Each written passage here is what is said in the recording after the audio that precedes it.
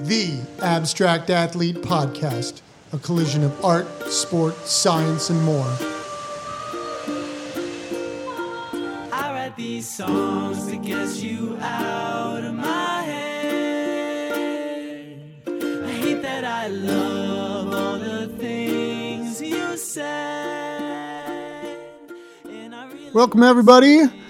Thank you, as always, for listening to the Abstract Athlete Podcast. We've gotten a lot of really great response, so we wanted to say thank you to everyone out there for listening and our incredible sponsors and supporters. As always, a reminder to check out our website, theabstractathlete.com, for upcoming events and information, and follow us on all of our social media platforms, Instagram, Facebook, and Twitter. Music today was provided by the super talented Riker. Check them out when you get a chance. Today we're excited to talk with Dr. Ron Gharbo. Ron is a former Ohio State All-American wrestler and physical medicine and rehabilitation HRV specialist, HRV, which is heart rate variability. We'll be talking a little bit about the Ohio State Buckeyes' heart rate variability and how it benefits us. And maybe, just maybe, Ron and I will discuss our high school rivalry. Anyways, thanks. Look forward to talking to Dr. Ron Gharbo. I think I'll write this song instead. I cannot read between the lines. I wrote down silly lies. Back then mostly butterflies. Back when we could modify words I used to justify. Thought it just preoccupied. We're pain we can't find. We were mystified. Making them roll back. Shining eyes with on tap. Potential in my backpack. Forgetting I keep my head strapped. Protect the habits. Okay, well, we've started. Happy today to bring in Dr. Ron Gharbo. Lots of different directions we're going to go to today. Like, probably talk a little about the Ohio State University. We actually were just introduced to each other 2 months ago, month or 2 months ago, and actually grew up in rival towns, which I think is hysterical. So we have a Go Bears versus Go Cardinals little thing going on here. So, but I think really what we want to delve in deeply to is this, what your research is really based on. Although I do want to go back into thinking about what you actually studied at Ohio State, the specifics of it. But I think what we really want to talk about is HRV, which is heart rate variability. So we can start there. We can start at the beginning and work into it. It's really up to you. This is your platform. You know how this goes. So it's a pleasure to be here. I don't think we need to go into what divides us about rivalry of the Ohio Capital Conference, which nobody wants to hear, but we can come together. I do. Both Bears and Cardinals. Ohio State alums. I have been very fortunate, 22 years in clinical practice, physical medicine, rehab. Last 10 years, I have found my passion, and it's around the science of heart rate variability. And it is unlocking many, many secrets of what I call the body-mind connection. I studied molecular genetics in undergrad. I was on the wrestling team, was an All-American. And ever since, I've tried to figure out this mind-body, body-mind connection. I went to Ohio University for osteopathic medical training, and then I came back to Ohio State to do specialty training of physical medicine rehabilitation. I've recently become part of the Virginia VCU Physical Medicine Rehab Department, the hub of brain injury consortium for the United States military and the Veterans Association. Did you move here because of that? No. Okay. I came out of residency at Ohio State and came down to Virginia in 1997. Been living in this area and now in Williamsburg, and love it. Yeah. So it's stunning out here. Like, people don't realize how beautiful it is out here. But I do want to go back. Like, so you came out of high school, went to Ohio University first. No. You went to Ohio State first. That's State. What I thought. So, and you walked onto the wrestling team and then became an All-American, which is astounding. Like that's a huge. So my problem was choking under pressure. So I didn't get a choice. If I wanted to wrestle in college, I'd have to walk on. Right. I did well. I just couldn't perform. Right. And so I was Ohio State's first walk-on All-American. And so, as many successful people know, hard work lends to success. But what we'll talk about is there's a certain point where working harder can work against you. And so I studied genetics, and then I went to medical school. And actually, after 5 years into practice, I actually had a heart arrhythmia. Again, I was burning out 5 years into practice already, and because the theme was working harder. Right. And working harder can work against you and cause ill health. And so then I found meditation and then found this science, and I'm healthier than I've ever been. I'm thriving in my practice and doing research projects as well. Isn't that interesting, though, to think about both of us growing up in these athletic worlds, and that's what we're taught, is you have to practice, work. But we don't talk about the mindfulness. I mean, I think it's starting to become more, people are becoming more aware of it now than ever. But back when we were growing up, it was, you have to go at it 100% all the time, all day, every night, and all you think about is sports, and that's it. Right. So, yeah, an athletic performance, what people are doing today compared to 50 years ago, there's just no comparison. So you can't say that this generation is weaker or anything like that. No, they're being driven harder. And so we're going to have to learn ways how to manage it. I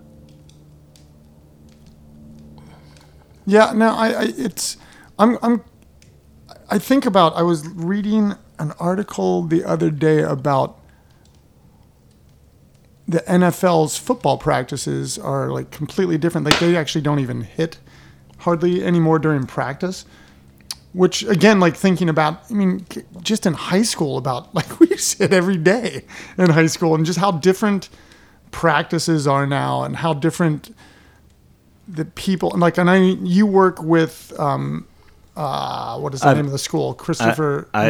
I'm work with basketball coach at Christopher Newport Division III basketball team. I've worked with the Christopher Newport Wind Ensemble and a Division I wrestling team as well. And so what we're in, the low-hanging fruit in athletic performance now is what I call intentional recovery. Yep. Everybody's being driven harder with whether it's with smartphones or all sorts of training techniques.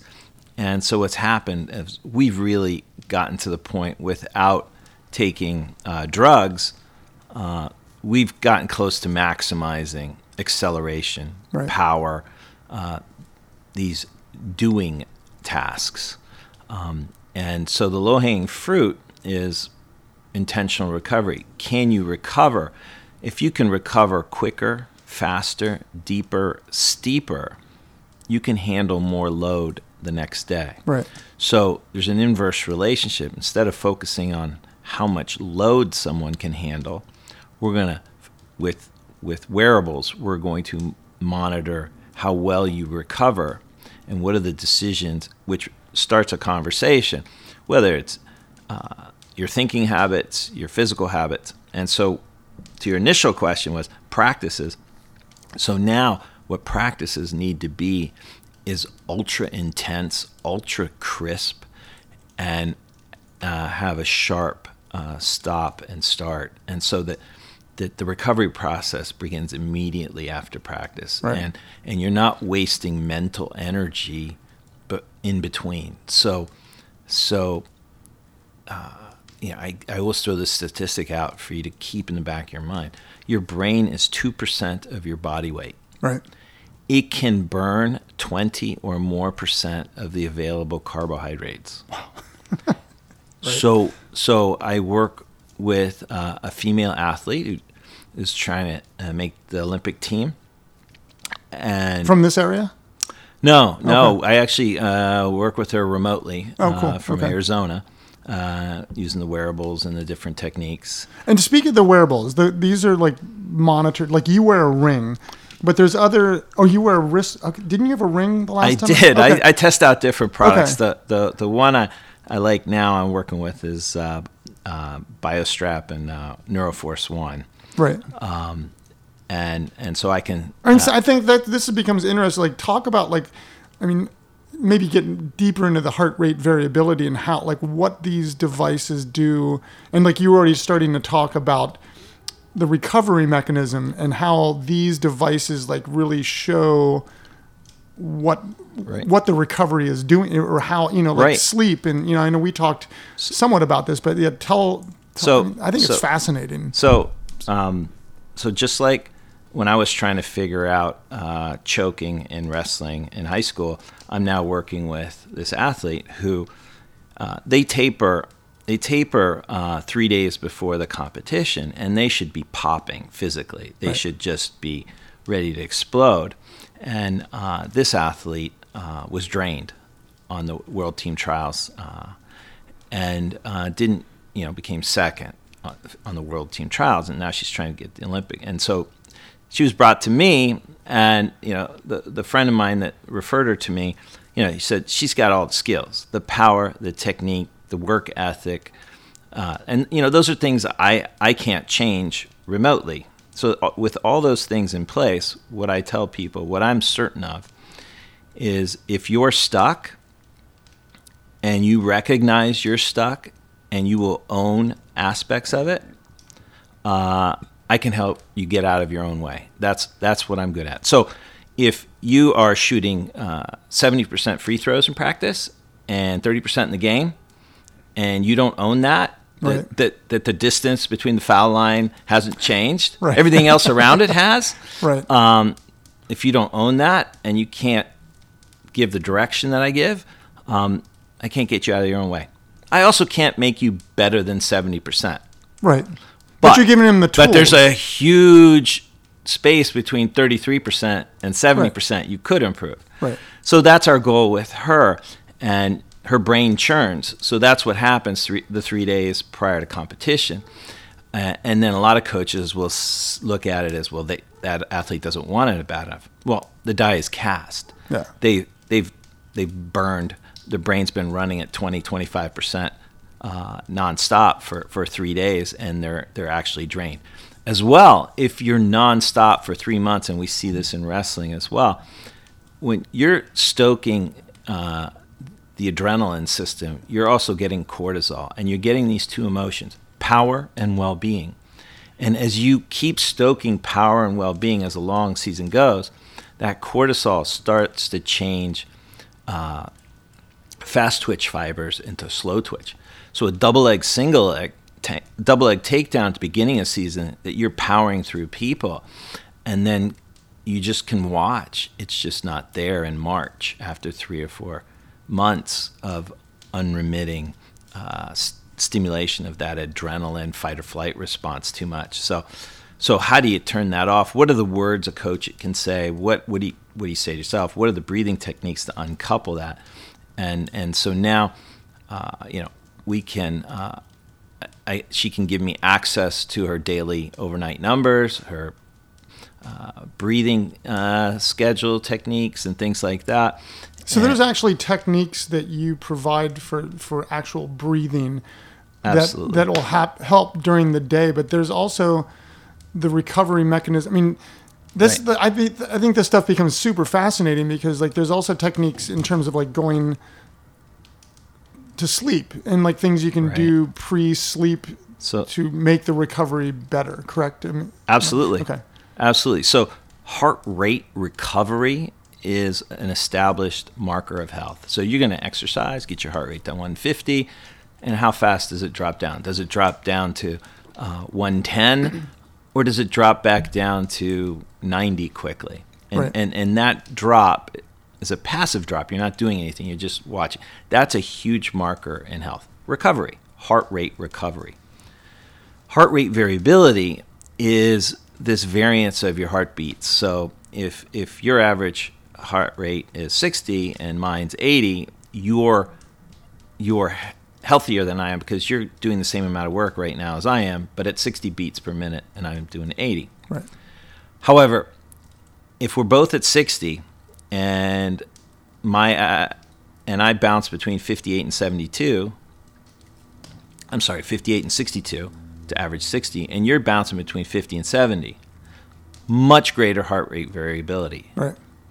That's a huge marker of both physical and emotional health, whole health. Whether you're talking cancer outcomes, heart disease, diabetes, brain health, irritable bowel syndrome, PTSD, anxiety, depression. These huge studies have been done, well-done studies, to show that this is the canary in the coal mine for physical or emotional health. See, it's fascinating to me that, like, we don't talk about this. Like I was saying to you before we started, that this is something that's been studied for, I mean, how long is, I mean, over 20 years that I've read. But it seems like it's just starting to get into the public realm to me. Right. So as you said, mindfulness over the last 5 years become more accepted. This is that much of that underpinning as well. And the thing I think I bring uniquely, there is the combination of skills. I'm not the world's greatest researcher, but the research that we do right. Has heft. I have 22 years of clinical experience. I can apply it to athletic teams. I can apply it to performance teams. And I can articulate it to the business world. I can articulate it. What I've done is look at this mountain of data and try and make sense out of it. And one of the pitfalls is people trying to make heart rate variability something it isn't. So in the 90s, the cardiologists were excited about it as a predictor. You know, it's the number one predictor of mortality after your myocardial infarction, your heart attack. So you want to make it that? Well, there are a lot of factors. So the way to think of it is it's incredibly sensitive, but it's not specific. So it's going to tell you something's wrong, but you need to have somebody who understands it to figure it out. So with the basketball team I work with, and these are actual examples, it could be a freshman who's not drinking fluids and they're dehydrated and their numbers are tanking.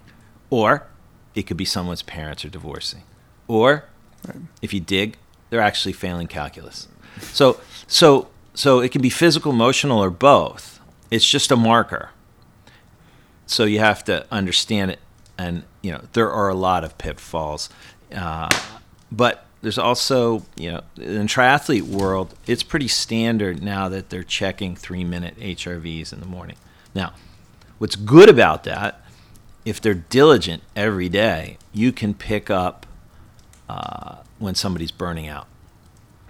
But you can change your numbers for 3 minutes by your thinking and your breathing. So 3 minutes is really a horrible data set. Right. And the number that everyone's going to want is their overnight HRV. Various different complicated parameters. But that's going to be the best measure, not a couple minutes in the morning. And how did they study this before? Like, I mean,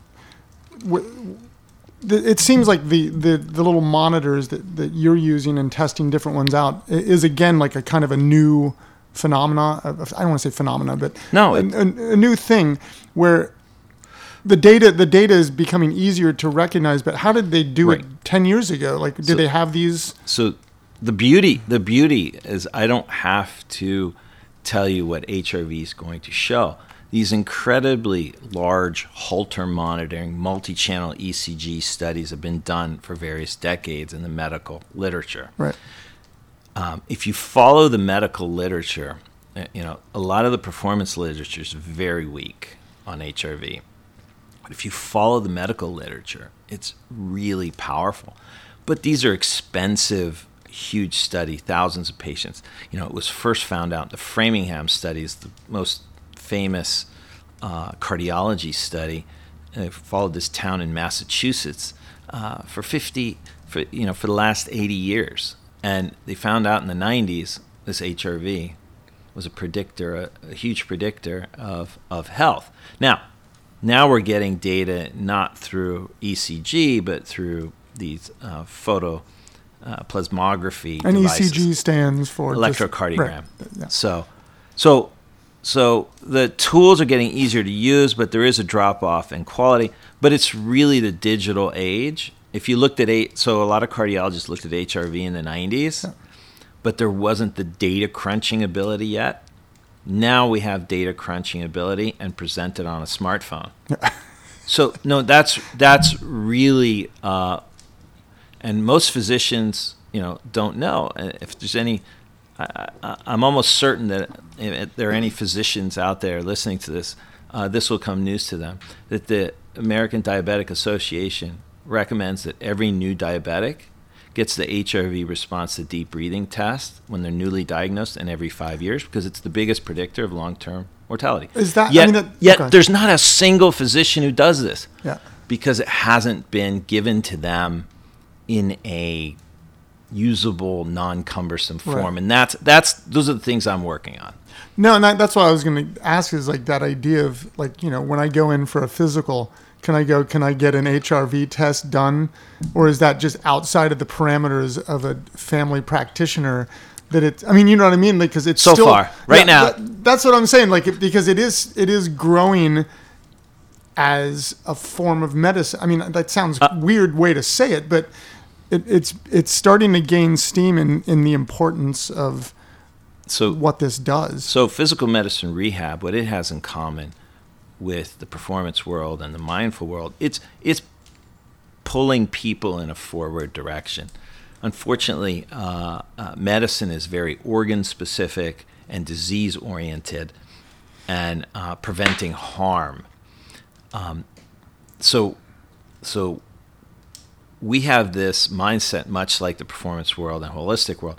However, I'm trying to bring in the structure of medical structure, but also try and unlock those mindful and faith-based. There's some tremendous faith-based outcomes and cancer outcomes. What's the secret to that? And I think heart rate variability is unlocking that. Wow, that's way deep. Really, truly, like that goes. I don't know. It just blew my mind a little bit. Yeah. So heart rate variability is a marker of cancer outcomes at any stage. Right. That's a really broad sentence, and almost, that can't be right. Right. But there are plenty of meta-analysis I can direct you in the last, right. And it's all coming out, now, and so it's pulling it together. And what I hope is that each family practice, each patient-centered medical home, has someone who can teach heart rate variability biofeedback breathing techniques. Right. And each physician understands heart rate variability, so there'll be a performance-like element to the family practice that then you can access the holistic yoga centers, right, or your local trainer, guru, or that magical creative practice, or that creative practice. Absolutely. So I talk about heart rate variability biofeedback is modulating that biomarker real time, and that's what we're going to do with concussion and PTS, active duty and veterans. Teach them this breathing technique, and I call it the training wheels to meditation. Right. What we really get some of my patients and clients to do is use the training wheels, and then they first establish it, say, in our office. We create a safe environment to be able to talk and trust and do the breathing, and they develop the skill in the clinic, and then they can practice it at home in a safe setting. Do you prescribe the devices to them so you can actually we're on the cusp where these devices will start getting paid for. Right. We are right now, as we speak. There are some insurance that are finally willing. I mean, I've been doing this for 10 years, right, and I could convince some workers' comp case managers here and there. If you have one of these health accounts, you can sometimes buy the devices. But no, my goal is to create a usable device where I can prescribe resonant breathing, 10 minutes, BID and PRN, twice a day and as needed. Here's a device, and you can, when you get the device, you can say, I want my family doc to get it. I want my cardiologist to get it. I want my trainer at the YMCA to get it. I think that the potential of this is astronomical, because it's not just, I know you and I both talk about athletics and veterans because, that's where the world we live in, but this could go to somebody that works anywhere. Absolutely. And that idea of like the mental wellness and the way that the we always talk about performance. I can already hear several of your audience saying, I've done meditation, it doesn't work for me. Right. Well, that's right. This is the big moment. this is the training wheels. Right. So I get sent physicians who are burning out, and they're science-based, and I love science, and they're skeptical, and many of them are frustrated and angry, and we're not going to deal with the frustration and anger just yet. You do this Hence breathing. The training wheels. Do the breathing 10 minutes twice a day, right, and come back in 2 weeks when you've simmered down a little bit. Right. But when you can modulate that whole health biomarker real time, and you do it regularly just before you go to sleep, you're going to cue recovery. Right. So the cueing the hormones to grow brain, to dampen inflammation, to heal ligaments. If you weight lifted, to heal muscles. If you studied all day, to grow brain, to cue those hormones, you want the braking system engaged, your parasympathetic nervous system. This is breathing cues that, oh, it's that recovery thing. Yeah. It's time to do that. Let's start the machinery to dip faster, quicker, deeper into sleep. If you can be more efficient with your recovery, your sleep, again, you'll handle more load the next day. So one thing is 10 minutes is the last thing you do before you of the breathing. As opposed to looking at your phone like everybody. Yeah. Exactly. Yep. Exactly. But getting back to my point with the training wheels, ultimately, and when I give I have a patient with a nurse. We did a nurse's clinic, and this nurse has Crohn's disease and a lot of abdominal pain, and she already. And I say, these are training wheels. This isn't something new breathing experts haven't done or right, art experts haven't done. They know this. You right, guys know this. But she plays the piano to break free of her chronic abdominal pain. So she's modulating this autonomic body-mind connection using music. And people do it through art, yep, via millennia. And that's what I'm actually trying to get, whether it's an athlete or a patient, eventually find what it is that outlet out there that helps you get unstuck. Yep. And I like that phrase, the unstuck. So yeah, and to break free, and that fight or flight is trying harder. So when I was choking in wrestling in high school, and when I was burning out as a physician, I was stuck in unremitting sympathetic tone, fight or flight. And that is, the terminology, that is exactly what we're all dealing with in this digital age, is unremitting stimulus, unremitting sympathetic tone. You are always late for something. There's always 5 things you probably should have done, which includes tasks at work, but maybe it also includes various polite things you should have done. Everybody expects you to be at, a birthday party 2 hours away, and also, someone else wants you to do this, and so we're all dealing. And kids, this generation is different. Again, like I said, they're doing more than we did as an athlete that I did in the 80s, physically, but they're not turning off. You couldn't come. You couldn't call my house at 10 o'clock at night. Right. You couldn't show up at the door at my house. So our brains were turning off. My daughter in high school, studying 11:30 at night in the middle of the week, she should be making the decision to put down the books. It is what it is. Grow the brain that night, not keep going. That's the decision you're supposed to be wrestling with. No. Incoming text bomb. Yeah. Susie says, Joey just broke up with Susie. Please be a good friend. Talk me through this. Right. And now my daughter's not only studying, but now talking through has a breakup. this dilemma of what it means to be a good friend. Right. And it takes an incredibly mature person to say something to the effect, I care about you. I can't do this right now. Yep. I need to recover, sleep for my test tomorrow. I promise I'll be there for you after school tomorrow, or something to that effect. We're not, trying to teach that at that moment. That's where we hope to get to. That's hard because you're trying to fit in. Right. So when we're dealing, say, with a wrestling team, the creative thing that I want to do is that the coach is getting your overnight HRVs and try and simplify it. And now you're going to start getting people in groups to compete on recovery scores. So, Kyle is killing it in practice and in competition, and his recovery numbers are through the roof. And Johnny's numbers stink, and he fatigues in practice, and he's more susceptible. Well, one of them, as a college student, is protecting his midday nap.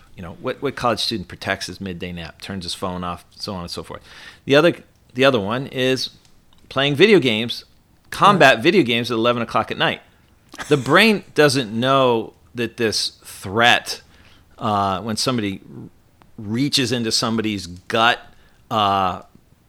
reaches upward and grabs their heart, pulls it out of their body, and stomps on it, and then throws a bomb, doing that before bed is going to not let you dip into recovery. And then what happens, those two levers, the gas and the brake, they get stuck. Right. And they stop being oiled, and you're on all the time. And then that cortisol you're getting all the time turns your fast twitch to slow twitch. Your brain doesn't heal as well. And I am convinced you'll see these teams that have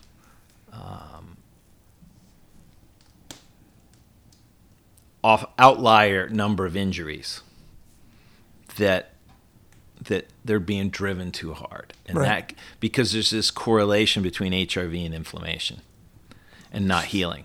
So when you see these coaches that succeed for several years, and this is exactly what happened with the basketball coach that I work with, trying harder works, and then at a certain point, now you're having injuries and retention rates. And I started working with them 5 years ago, and we achieved certain goals. One of the things I'm proud of, they've gone to 2 Final Fours, Sweet 16. He's National Coach of the Year, fantastic. But in the last 4 or 5 seasons, they haven't lost 2 games in a row. Wow! So I can't teach. Wrestler, I can't teach you anything about basketball skills, and we laugh about that I'm part of this basketball staff. But he knows what to say, how to promote recovery, how to, you call somebody weak, and we can call them kitten, we can call them all kinds of stuff. They'll be very powerful that night and the next day and give you a good practice. And then it's like a roller coaster. But you never. But if he uncouples that and says, "We didn't meet our standards," today. It's very honest, this model I use. It's very honest. You can say to them, this was an unacceptable performance. Right. This is not our standard. But put your phones down tonight. Just get your studies done. Don't worry about it. We got this. We've been here before. Your job is to recover. I assure you, tomorrow at 2 o'clock, when you step on the court or on the wrestling mat, I assure you, we're going to meet our standards. Yep. But until then, your job is not to worry about that. Do what you're supposed to do. Which is a hard thing. I mean, we both know that as former athletes. That's what you need the coach to help make it okay to break free and do the artistic thing, not the combat video game, right? But maybe the painting. Yep. And there's this study I love. The Nordic countries really get this. They put heart monitors on choir singers, and when you convert into this resonance where your diaphragm and your heart are in sync, the most efficient state. So that's active recovery. You're going to lower your heart rate even further doing this breathing. You're going to become more efficient. You're going to reduce your arousal. Well, you get this sinusoidal rhythm, and the whole choir with a particular type of music can get in the exact same sinusoidal rhythm. So you can make an argument that choir singing. So in my clinic, anybody here want to hear about right and wrong? No. No, I'm a health expert. You come to me about health. I can make an argument that choir singing is healthy. That you can flip the conversation. If I'm measuring a 15-year-old and he's socially isolated and he's aggressive and he listens to heavy metal nonstop, if you might listen to heavy metal, you're able to I do. You do, but you also maintain employment for years at a time. Your relationships are stable and so forth. So no problem. But if you're 15, socially isolated, angry, and nonstop heavy metal, what I can say is not right and wrong. It's unhealthy. Right. And that's the high ground that I take. It's unhealthy. We need to change your health markers. We need to help you break free, get unstuck, and then decide to be healthy. Once you're healthy, you can back to a modicum of heavy metal music.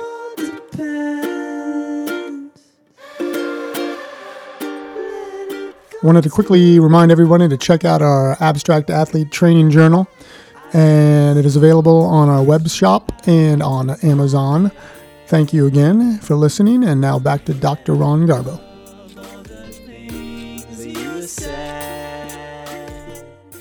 You said something earlier that I think is fascinating, and I think it becomes one of those questions, because I've often said in my class, particularly with the baseball guys, I say this, but it can go to any sport. I always say, like, if a pitcher gets done pitching and they come into the dugout, the traditional way is you look at the charts, you go blah, blah, blah. But what if you came in and just sketched for that between anything? So, like, for me, is like when you talk about the choral singing, it's like I can imagine a basketball team or a wrestling team, or like as a team before the meet or the match or whatever, or the game, like doing choral exercises before the game. And like, how beneficial does that become? Like, again, one of these things I did with my students is I asked the athletes to do something creative before they have a game or practice, and I asked the artists to do something physical before they go to the studio, kind of, vice versa. But I remember one of my students saying he played basketball, and he was listening to the raindrop or a shower or something like that. And he writes poetry. And so he started writing like poetry to the rhythm of the raindrop. And he said the next game he played, he noticed he was way more calm. And like that to me I know it's not data, but it's data. And like that with the choral, exercises. Like I can imagine teams doing that before games. Absolutely. Knowledge is king, though.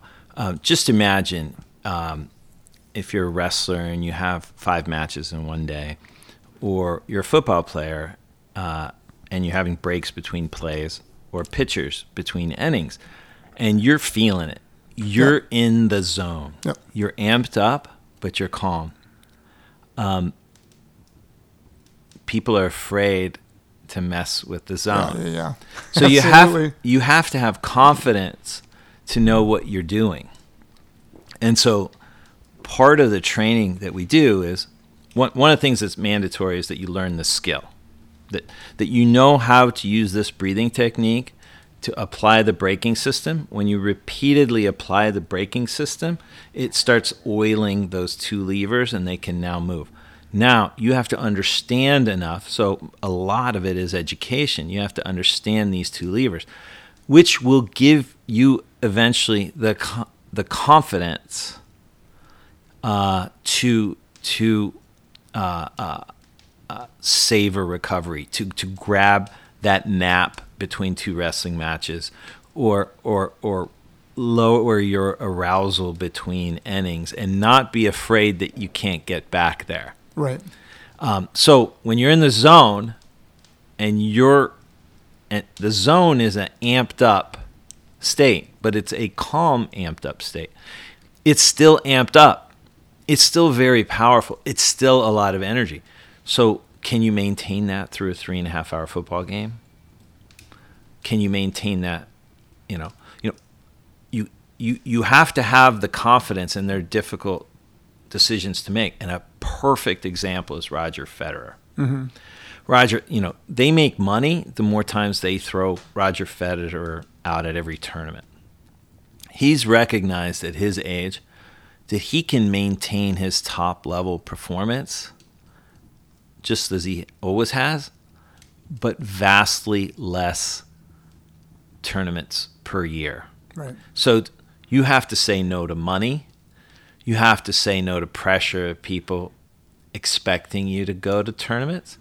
And if you can't say no to those things, if you don't understand those things, and you don't have the confidence to value recovery. But that's exactly what he did. To maintain, because I'm sure he recognized there were times he went into tournaments and had par. And so between innings and between, you'll eventually, even if you're in the zone, grab that moment to try and recover. I just had a great wrestling match. I got another one in an hour or 2. It's okay to go take a nap. Right. I'll be ready when the time comes. I'm sorry. Go ahead. No, I probably just totally forgot what I was going to say. Actually, so it's confidence on dealing with those 2 levers. Right. And one of the interesting things, when you think you found something, it still sometimes becomes unpredictable. When you first go to your meditation class, or you start, if there's music that helps you, there are 3 basic outcomes. One is it didn't work, and you're still the same gritty mess that you were going into it. That happens sometimes. Other times you're euphoric, and that's the zone. And sometimes you're more peaceful, and you actually have a great night's sleep. Right. And finding that methodology and the predictability, and you can't always manage it, but if you understand it, you can modulate. So there's still a tremendous amount of things that we can learn. A perfect example is Michael Schumacher. He just took over the Formula One racing world. 100%. Took it over. And did he have a faster car? Do you know how he took it over? Left foot braking. So he took a rally sport technique of using the left foot to brake. Right. We drive with 1 foot. Keep it simple, right? 1 foot on the gas and move it over to the brake. But we have high performance vehicles for our bodies. And this is one of the most basic characterization of the mind-body, the yin and yang, that isn't articulated clearly. It's not binary. It's not one or the other. it's not linear. It's not 80% one and 20% the other, like a teeter-totter.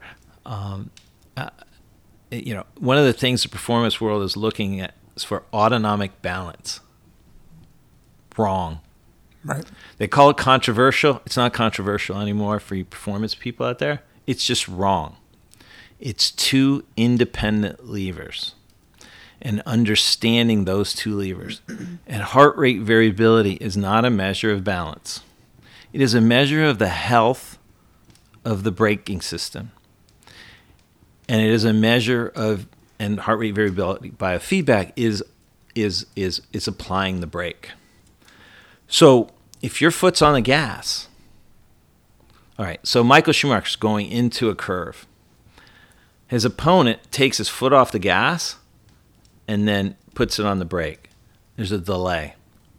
What he can do is start applying the brake, get some control while maintaining a fair amount of gas still, and then halfway through the turn, he can take the brake off and put the full gas. So the transition is more controlled, more powerful, and as he comes out of the turns, he has more speed using the two levers, two independent levers, and that's the key. So one of the papers we wrote was left foot braking the autonomic nervous system. That's what you're doing when you're doing the breathing. So when you're stuck, I got to win, or my coach will call me a loser, and my parents will think I'm weak. Foot's on the gas. When everybody gets burned out, they remember that zone performance. And almost always, the first thing I have to do with someone who's burning out and they have this vision of them performing in the zone is I got to get them to value recovery. Isn't it though? Obviously, the zone is like such a sports athletic word, and I guess maybe it's not. Maybe it's, but I think about it is. Yeah. But and so is flow. Yep. But flow goes into creativity, and the irony is like it's technically the same thing, right? But we think of them on different ends of the pendulum, and it's like if you can get like a high-powered athlete to understand that the zone and the flow are the same thing. But using it in like, okay, here, football player, like, why don't you go and draw for 20 minutes every day, or do the breathing techniques, or do a choral, like singing to get your breathing in the right space. If they it's almost like, I don't want to say you're tricking them, but like using that way to understand that this is the same thing. This is actually going to benefit your performance. Right. So the zone or flow is an aroused but calm state. Right. Recovery, so that's gas and brake at the same time. That is Michael Schumacher screeching through a turn. That's the zone, okay? The straightaway, all gas, no brake. And that's where people are stuck in the straightaway, all gas, no brake. We're going to do the breathing. Right. Start learning how to apply the brake again. Okay. All right. But so this now gets into psychology. I have a very strong opinion that I can support. Cognitive behavioral therapy has been very important and helped a lot of people. But there is a limit to its value. It can be exhausting. Right. So if you have PTSD and you're constantly going to go back and talk about that, that's exhausting.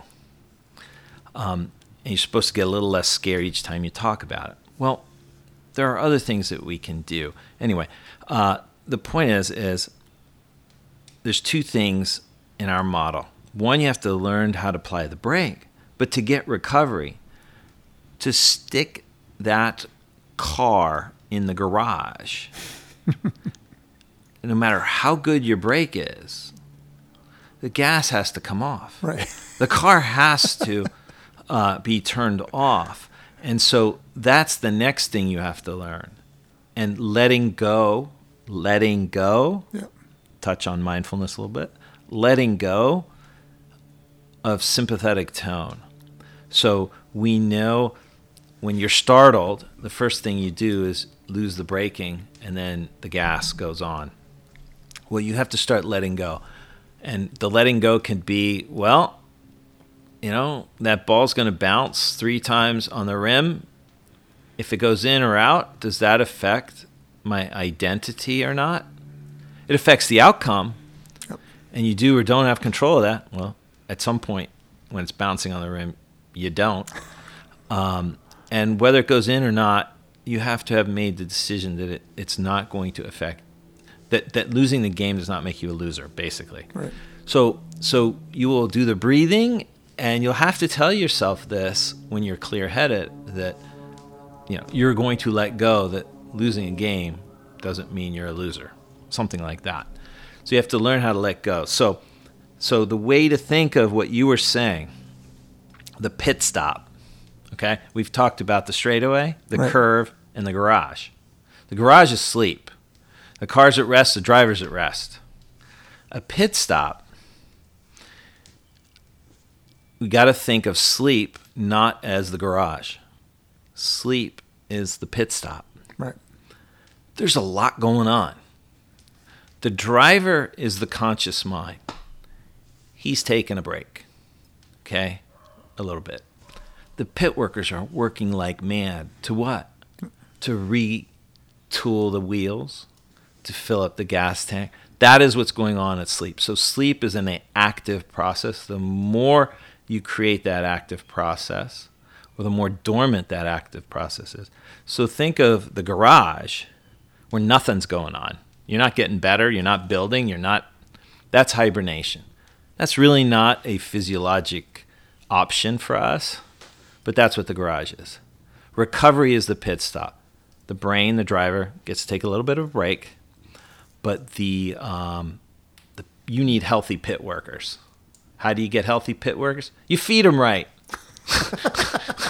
Right? Yep. You practice. You train them. You practice the breathing techniques. So once you start understanding, you can start figuring out, when people say a certain thing that triggers you, you recognize, oh, that just triggered my gas pedal. Well, no, and I was just thinking, I remembered what I was going to ask you earlier. It's like thinking about Roger Federer, and how old is he now? Like 30-something?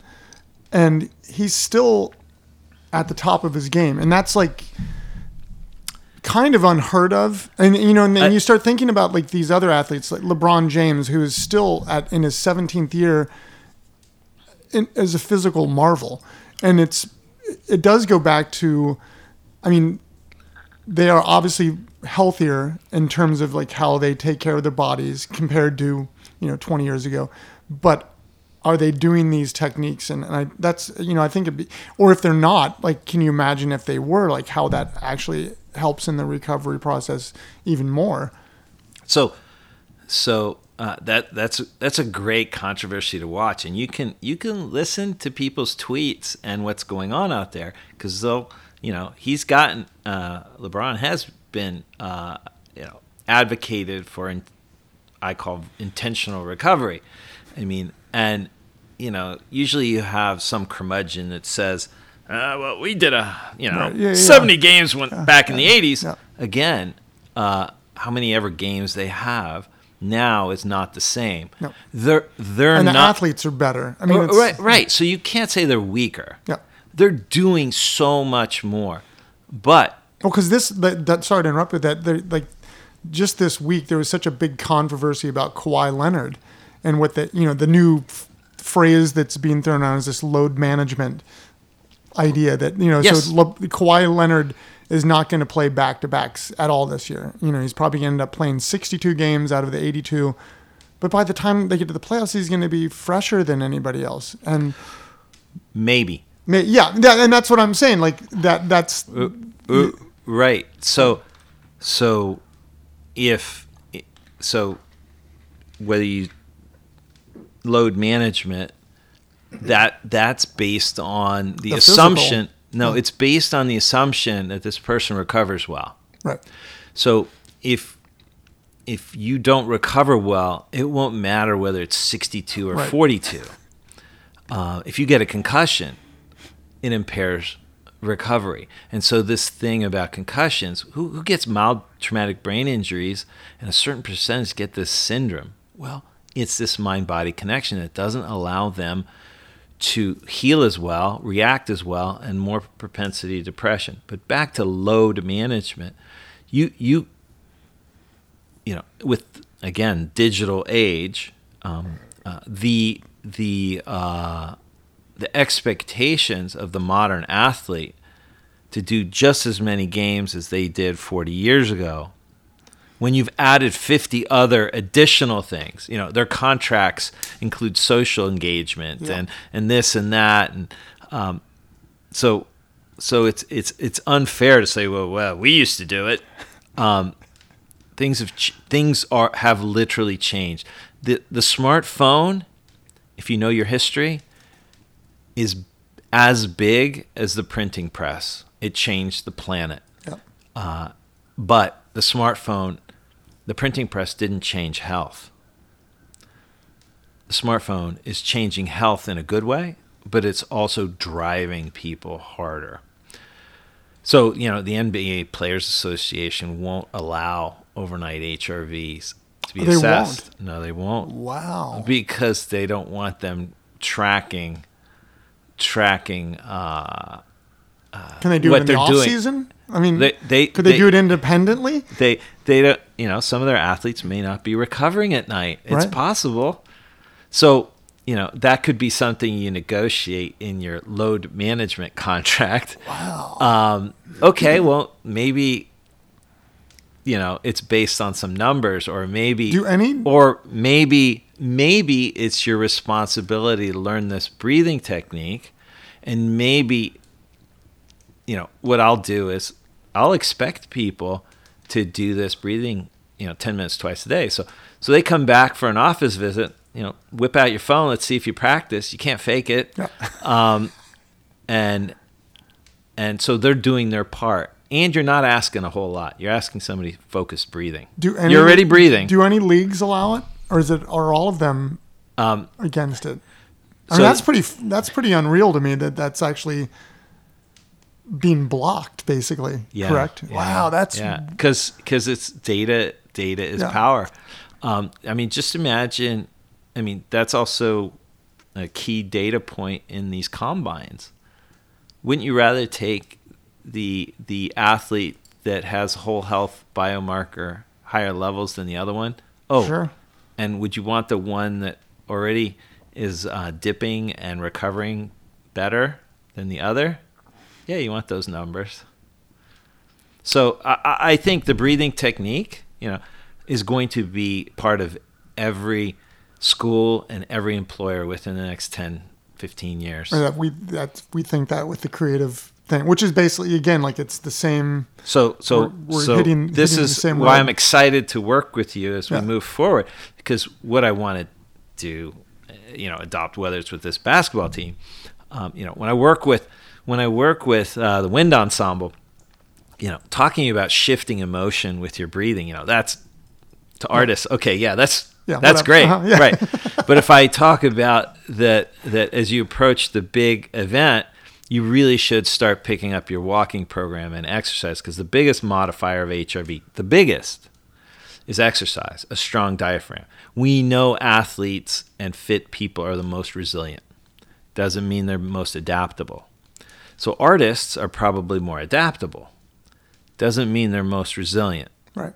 So this if you want to be a sustainable performer and handle stress over long periods of time, get fit. Yep.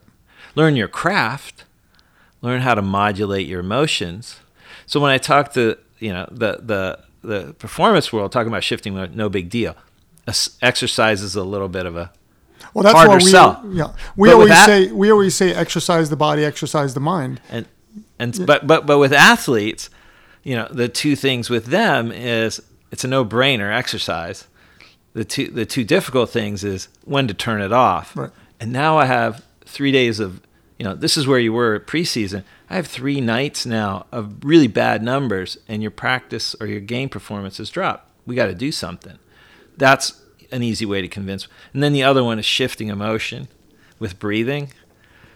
It's coming a little bit easier, right. But this conversation 5-6 years ago. Oh, sure. Oh, think about it 20 years ago. Before mindfulness has been adopted. So, but, we incorporated, helped incorporate the breathing techniques in the Ohio State wrestling team and the CNU basketball team. And see, that's what I always think about, how everything is changing in terms of people's perceptions of this, the creative aspect and the breathing. Like taking it into like this testosterone locker room. 20 years ago, you couldn't do it. I mean, you had random people we always think about Rosie Greer, who knits and macro. That's for him to do that in the 70s. Was crazy to me because how big, huge guy, and I loved it. Lynn Swan used to take ballet lessons to help his performance, different ways to get unstuck. Exactly. And that idea, and that's going in again to that space where if I'm going to say this in the wrong way, but they have to buy into it but there's data that it's actually works. Right. And it's and again, if you're working with, you're working with multiple colleges and those schools are performing at high levels and that's proof. I mean, I won't work with an organization or a team if the top leader isn't going to make it okay to mentally break free. I thought in high school that if I thought wrestling all the time, that I was trying harder. Of course. There's that inherent. Yep. You mean if I actually do artwork that doesn't get me a grade, there isn't this outcome, immediate outcome that I should be focused in on, improving my wrestling technique. It requires the leader of the organization, the business, to make it okay. And we're even going to have health insurers or employers who are going to end up paying for, there's already some that are tinkering with the idea of paying for sleep. Again, how are you gonna measure that? Well, that's the thing, that they just talk about it. They're not doing it.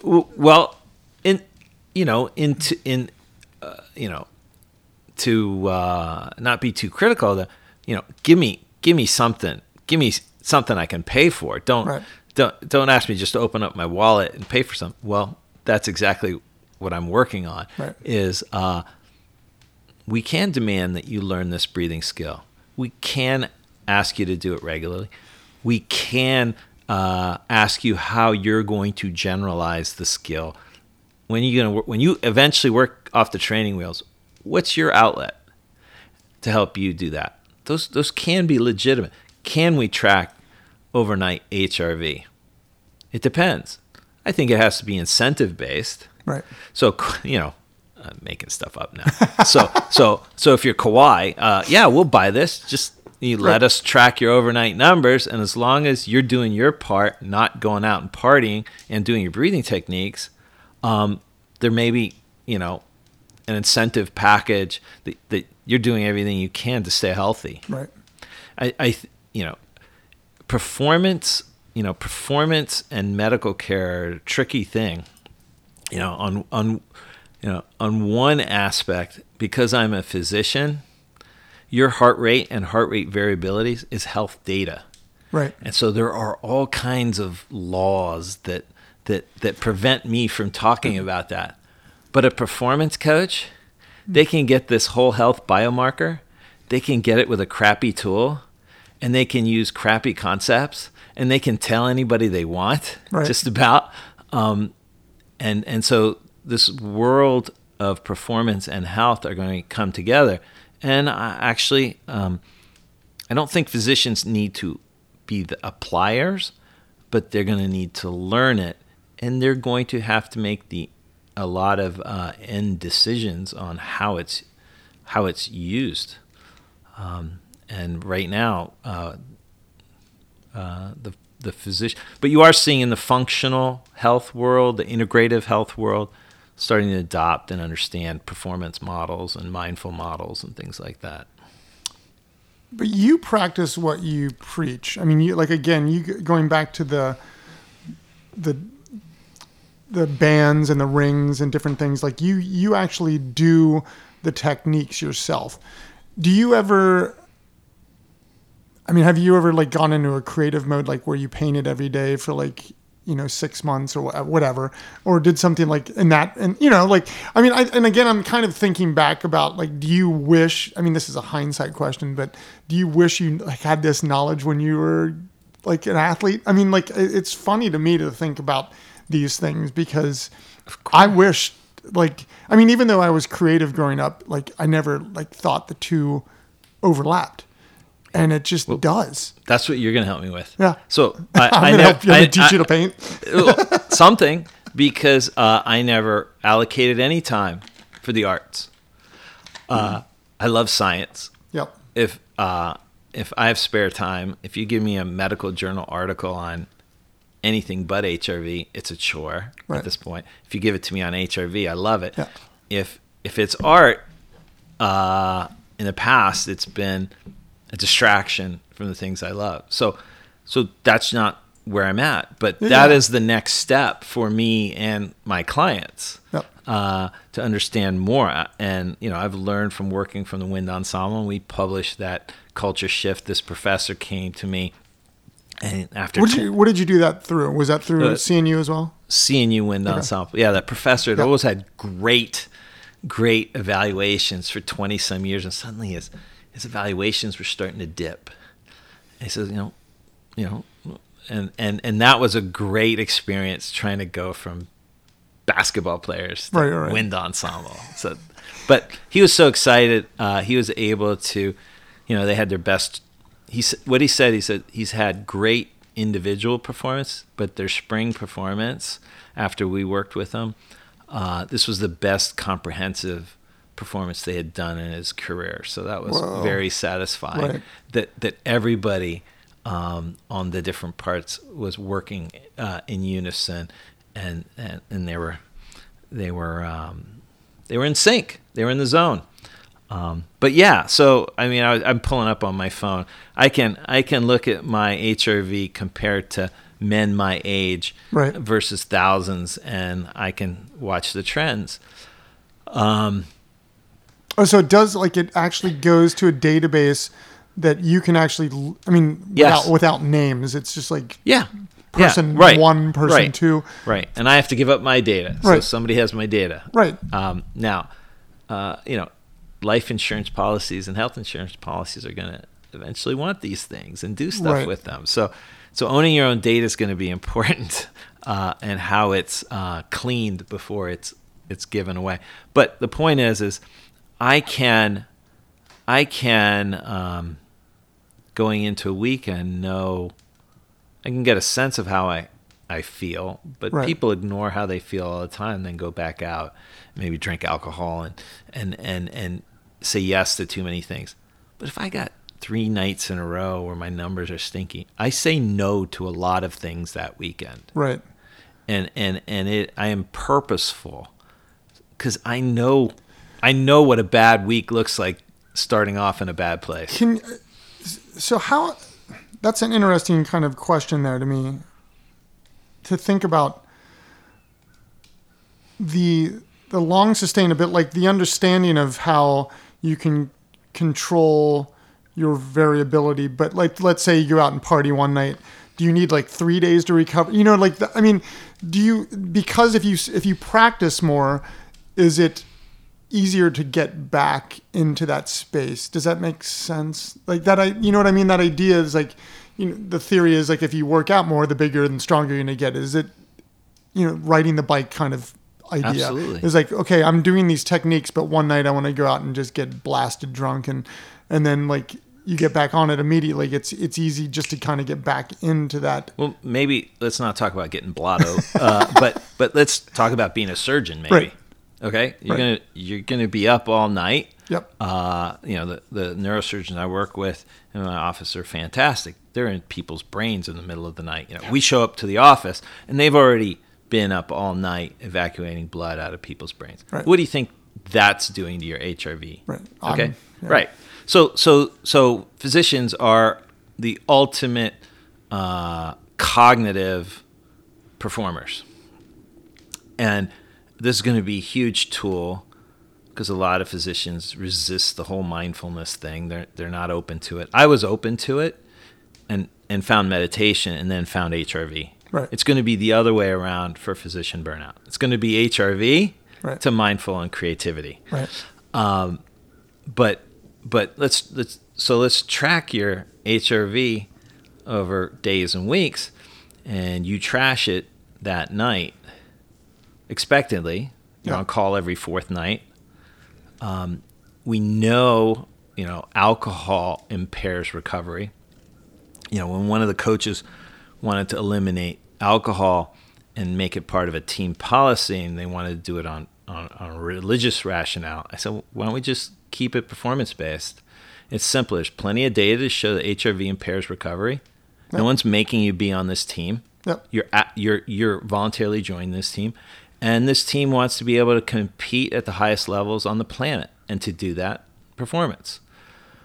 So they adopt an alcohol policy. In this situation with the surgeon, if they're making bad choices nights 2 and 3, and then they go into call, that's unsustainable long term. The bodies have an amazing ability to recover. Right. But you can't abuse it nonstop. But it has an amazing ability. And so there's a couple of things. You have to learn the breathing skill. You have to value recovery. And that requires the tools and the education to get you to value it the next second and third night. What are your choices then? No one's making you be a surgeon. Right. Okay? You typically get paid well, incredibly difficult, incredibly important that you're in the top of your game. So your choices the next 3 nights before you're on call are important, but there was no governor on that before. We're gonna have data, right. And you're gonna correlate. I feel like hell. Yeah. Well, my numbers they match up, and I know what I feel like when I'm rested. It feels great. So awareness is, I think, one of the questions you had. It's about gaining awareness and skills and knowledge. So my definition of intentional recovery is valuing, understanding, and measuring recovery. It makes you purposeful to recover deeper. That allows you to figure out how much load you can sustain the next day or the next week or the next month. So we're saying much of the same thing when we talk about load management, but I just love that it's a buzzword now. So. Right. But what I would say is you're kind of focused on the wrong thing. There are tons and tons of load experts.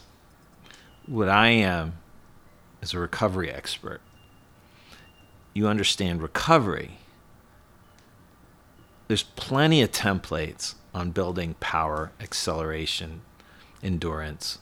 We've studied that out the wazoo. Right. The low-hanging fruit of what we're studying now is steeper, deeper, faster recovery. The choices you have to make mentally and the skills. Well, and again, for me, it's like this idea that for like a high-level athlete, for instance, they get massages, they get, like either acupuncture, whatever their choice of recovery, but they do that to their bodies, but not their minds. And I always find that to be a fascinating relationship to how we are as humans. We want to let the body recover, but not the mind, and they're attached. It's like that idea, like, and I think that that's what the HRV thing to me, like, feels, it is that kind of alignment. Or do you want to say balance? You don't like the word balance, right? I don't. But that kind of understanding of... You can call it homeostasis or set point. Yeah. Your set point. Get back to your set point. Right. And it's like, because, again, like thinking about getting massages, that's getting the body back to the set point, but not necessarily the mind. And that connectedness of those two is where the performance actually goes up. So, yeah. So let's look at the different tools. And this is how we're going to measure the tools. Let's look at float tanks. They're fantastic. Right. Okay. Well, a couple dozen thousands of dollars for those float tanks. Can you stick them in your pocket and take them with you? Are they active? Do they teach you any skills? So yes, when the wrestling team goes on an incredibly hard tournament out west, two time zones away, and then they're going to come back and have a difficult dual meet the next weekend against a difficult team. It's wrestling. 4 or 5 matches in 2 days is incredibly grueling on the body. That becomes one of the few times a season. So, you know what? The football team has all the float tanks, but that's when you want the float tank to recover after that tournament to be better. And absolutely, it's going to show your HRV increases dramatically. Okay. Well, now you've left college, and now you have a job interview, and you're completely paralyzed, and you can't think straight. I love that float tank. Right. Can you get that float tank? Is that doing you any good? Right. Well, how about on a team? If that strength coach who's there to increase your load and scream at you, okay, let's say you can do 10 pull-ups. We'll just use easy numbers. We know that with emotion, we can get you to 12 or 15. We get you to 12 or 15 enough times, you can now do 12 or 15 without emotion. Let's go for 16 with emotion, okay? Again, when you're in practice, charging load, that's fine. Have at it. But you have to know how to stop. So within practices, there can be periods of time of intentional recovery. So between sets, how quickly can you reduce your heart rate to recover for the next set? Or you're going to wrestle 7 matches in a practice, or 5 matches in a practice. Recover in between. So you'll be better for that 4th and 5th match. So when we go to the national tournament, that's 3 days of grueling matches. You see people deteriorate over 3 days of brawling. What you're trying to intentionally recover between each match. So suddenly, you got a strength coach screaming at you for doing pull-ups, but then he's also taught you breathing techniques between sets, okay? Active recovery, active skills. We've measured the ability. How good are you at it? Johnny, you're not near as good as Kyle. Yeah. Okay, let's work on Johnny's choices and skills. Now Johnny goes out in the real world and he has a job interview. He doesn't need the float tank. He can do the breathing. Right. Or, if he went even further, a little pen and paper. Yep. Yeah. A little pen and paper with breathing, coupled with breathing. It's so easy. And you can put that in your pocket. You can take that with you. Yep.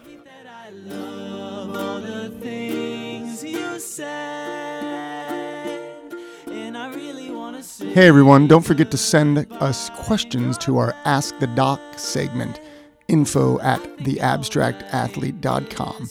Thank you again for listening, and now back to Dr. Ron Gharbo.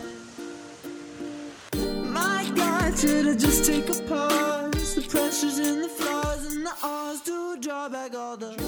This is like an off-the-wall question, but do you think that you brought anything from your athletic background to the way that you practice? Absolutely. Yeah. And what would that be? Like, one of the most the pivotal moment when I get the skeptical physician, or I get the patient that says, hey, just give me that HRV mumbo jumbo breathing. I tried that, blah, blah, blah. Just give me the prescription for the Vicodin. Yeah. Come on. I know from my athletics and my wrestling background that it requires discipline, hard work with the basics. So one of the best wrestlers ever in the United States was John Smith, 2-time gold medalist. John Smith hit a single leg. Could hit a single leg takedown on everybody on the planet. What's the first move you learn in wrestling? Single leg takedown. Okay, so what's the deal here? Well, his technique, his craftsmanship, but also his discipline and his strength and so on and so forth allows him to hit that move on everybody on the planet over a protracted period of time. So for me, what I don't give ground on is learning this. The first step is a habit of the skill of applying the brake on a regular basis. That opens the door. If you won't, it doesn't solve all your problems. Okay? No. I had a difficult job. You got diagnosed with cancer. You still need the chemo. Yep. But if you want to self-regulate and break free of being unstuck, I believe the first step, the first objective step, is a regular habit. Practice. And now I can measure your skill level. Not just say, go breathe, go to meditation class. And some people get it. Some people don't. Okay, well, let's back up. Let's use some training wheels. And let's remember what you're going to do is you're going to do some artwork with your grandchild. Yep. It's hard to break free. When I sit with a patient with cancer, half dozen fears, just hard to go away. Fear of death, fear of future pain, fear of future loss of dignity, fear of future financial destitution, fear of leaving people with loose ends, and you're asking them to be grateful. Right. And I don't have cancer. How could I possibly know what that's like? But what I can say, and you can shift with feeling gratitude, your HRV. If you are able to break free of those five fears, let go. That's the gas pedal, letting go of the gas pedal. How are you going to do that? You're going to do the breathing. You're going to apply the brake, practice that. Try and feel gratitude instead of those 5 future fears. I am grateful to be able to sketch with my granddaughter today. Right. And there's plenty of verses and songs and poems that can help you with that. This is not new. But what I can say as a health expert, for that moment, it's healthy. It might even a habit of being grateful for little things, like being with your grandchild and drawing with them, that could cue your mind-body connection, your autonomic nervous system, and incrementally improve your surveillance. You still need the chemo. You still need the chemo, but this may be where you can improve your surveillance system, and that's where the survivability comes in. So it's trying to get to that, and they may and may not be able to get to that, but that's one of the things if I'm dealing with chronic pain related to cancer. Those are obvious fears they have. Other people have other fears. So that's fear of future stuff. 40% of women who have chronic pain usually have some sort of childhood trauma. That's usually that fight or flight response was stoked as a child when their brain was growing. Right. So they have nonstop fear of being threatened. So again, this business of getting in the now. So someone with childhood trauma, PTSD, has unremitting gas pedal stuck from past events. Someone newly diagnosed with cancer has future. use the breathing to get into now. The healthiest thing I could do maybe now is do the breathing and maybe go for a walk or get a pen and paper out, but really I need to break free, and then I can make some decisions. But making decisions when you're wrapped in the fight or flight response is difficult. Absolutely. God, I don't know. There's I just keep thinking about this idea of the exercising the body, exercising the mind scenario. And that, again, like, I just want it to be clear that while we both talk about veterans and we talk about athletes and stuff, like this should be done by everybody.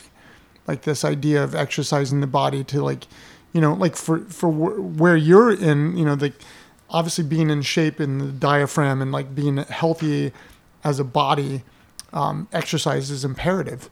But also eating well, you know, I know we touched on a little bit of that, but like then the exercising of the mind and how that, again, puts it all kind of together.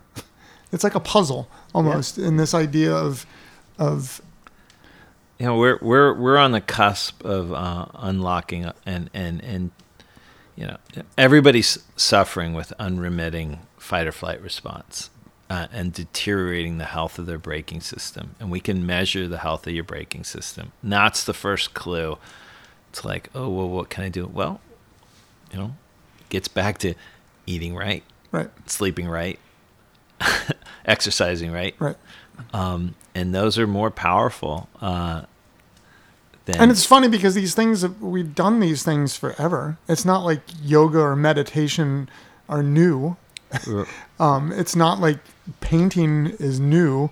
It's not like the idea of understanding breathing is new, but it's like how to apply them. Yeah. And but we're what, you know, there's a lot of skeptics out there about the medical wearable age, but what's going to happen?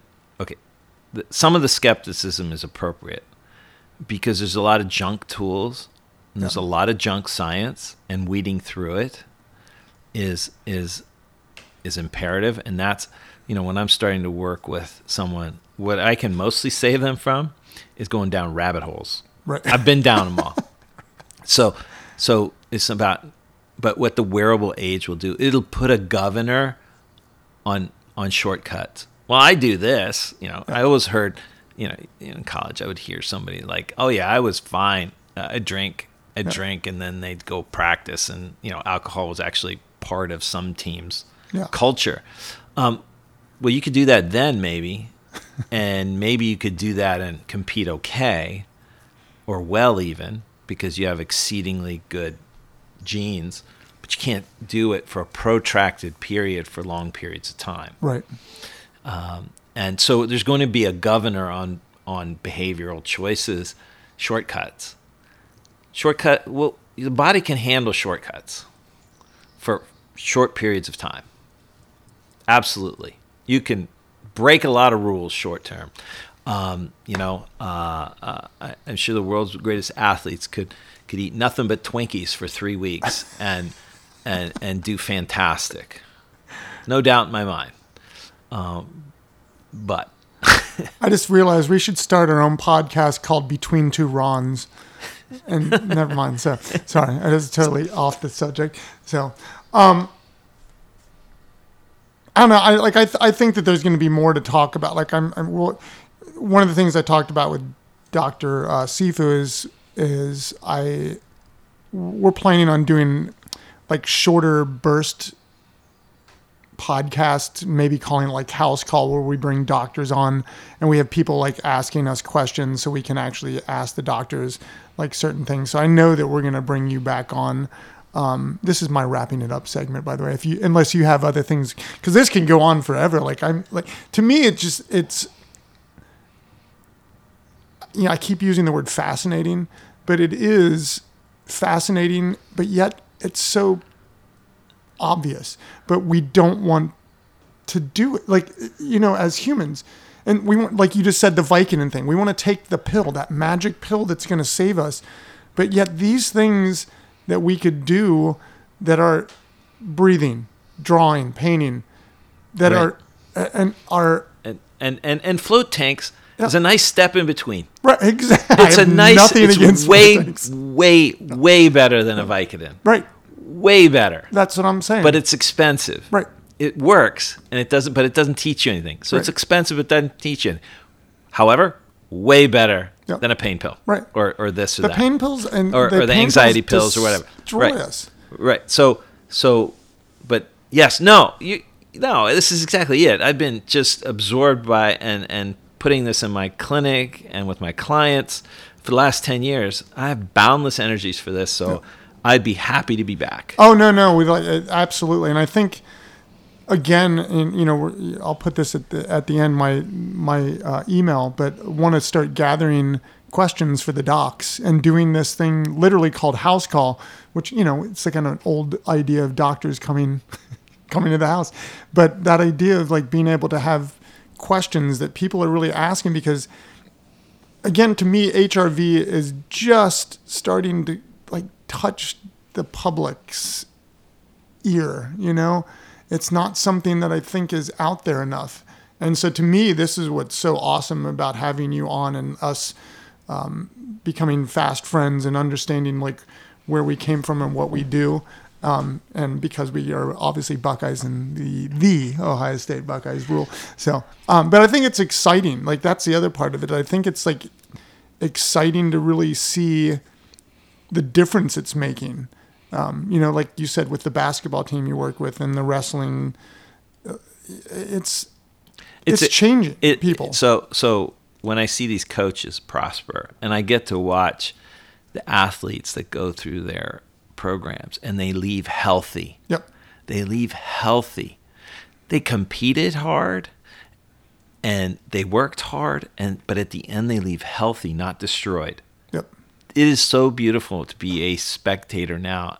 Yep. And that's got to be just the most rewarding thing. It's amazing. I'm not after my goal is honestly is that you really don't need me after, say, if you're trying to shift culture for an organization, that you don't need me after 3 years. That within 3 years, culture can be shifted, and you actually don't need me. But then I get to watch the teams or the organizations prosper for years, and it just puts a smile on my face when, one of the first basketball. One of the first data point I had, the first year we were trying this with the basketball team, and I had to convince the basketball coach, I had to tell him, okay, remember, I was a wrestler. I know I'm talking to you about this breathing stuff, but if they don't run their wind sprints, I promise you I'm not going to ask you to hug them. I promise. I promise. You don't ever have to do that. You can speak truth. But the first season we did, and it was tumultuous. They still, competed for their conference title. And at the end of the season, he had poor retention rates, and now the retention rates are through the roof. But the sole senior said, "This is the most fun I had ever playing basketball." That's awesome. Now, they did not excel in their performance that year, but they did not take a drop off. Right. So for me, it was bingo. Yep. All right. So It's now there's an great element. to see that light bulb. There was an element of fun, and there wasn't a drop off. Well, that comes first. To me, that comes first. Yeah. Later, the performance went through the roof. To me, it's also just the coaches have to buy into it. That is like the sole area, but the ground zero of like, if they don't buy it, like that's when, because you said you can be there for 3 years, but if they don't, like it doesn't matter. But I got to convince them. So we had knockdown, drag out conversations about when you lose a road game, and you drive 3 hours, 4 hours on the bus, and then you get out and do sprints at 1:30 in the morning. There are physiologic consequences to that, and I also simplify things. when a January, I'm sorry, you're probably trying to wrap this up. No. One of the simple things. We can keep talking, as I said. January 1st, all right? January 1st, basketball or wrestling season. If someone makes it to January 1st working that hard, when they start saying that drill is stupid, the sport is dumb, blah, blah, blah, I don't care, blah, blah, blah. It's a barking dog. What they're saying is, I'm exhausted. Yeah. So that may be true. They may not be committed in September. But if they make it to January 1st, they do care. So regardless of what they say, you never respond to the I don't care. You just recognize it. They're burning the candle at both ends, and they're somehow, there's something going on. Maybe they're dehydrated. Right. Maybe their parents are divorcing. Maybe you think they're a loser. Maybe they're failing calculus. Let's create a methodology. But fatigue makes everyone there. Yeah. Well, and it also for an athlete, fatigue makes it where you make mistakes. Yep. And that's it goes back to performance. These are tools to benefit your performance. That's where, I think if people, I don't want to put this just on student athletes or athletes in general. This is for everybody. If you understand that this is beneficial to whatever it is you do, ta-da. It's healthy. Yep. Sustainable, high performance. Yep. Is the goal. Yep. That was a damn good ending. Thank you. Okay. Pleasure being here. Thank Ron Gharbo, Dr. Ron Gharbo from the Ohio State University. Thank you. And I know we will come back to this and we'll have way more to talk about. Thanks. All right.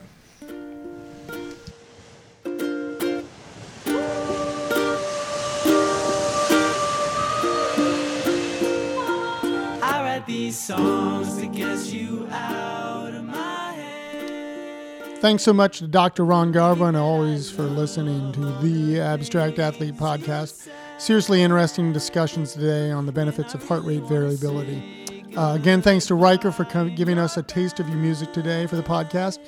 Please stop by our website, theabstractathlete.com, and all of our social media outlets for future events, pop-up exhibits, podcasts, and other information. See you next week as we talk with New York Times best-selling author Andrew Marinus. Please make sure to go check out his newest book, Games of Deception. It's actually available as an audiobook as well. Thanks again, and don't forget to exercise the body and exercise the mind. See you next week.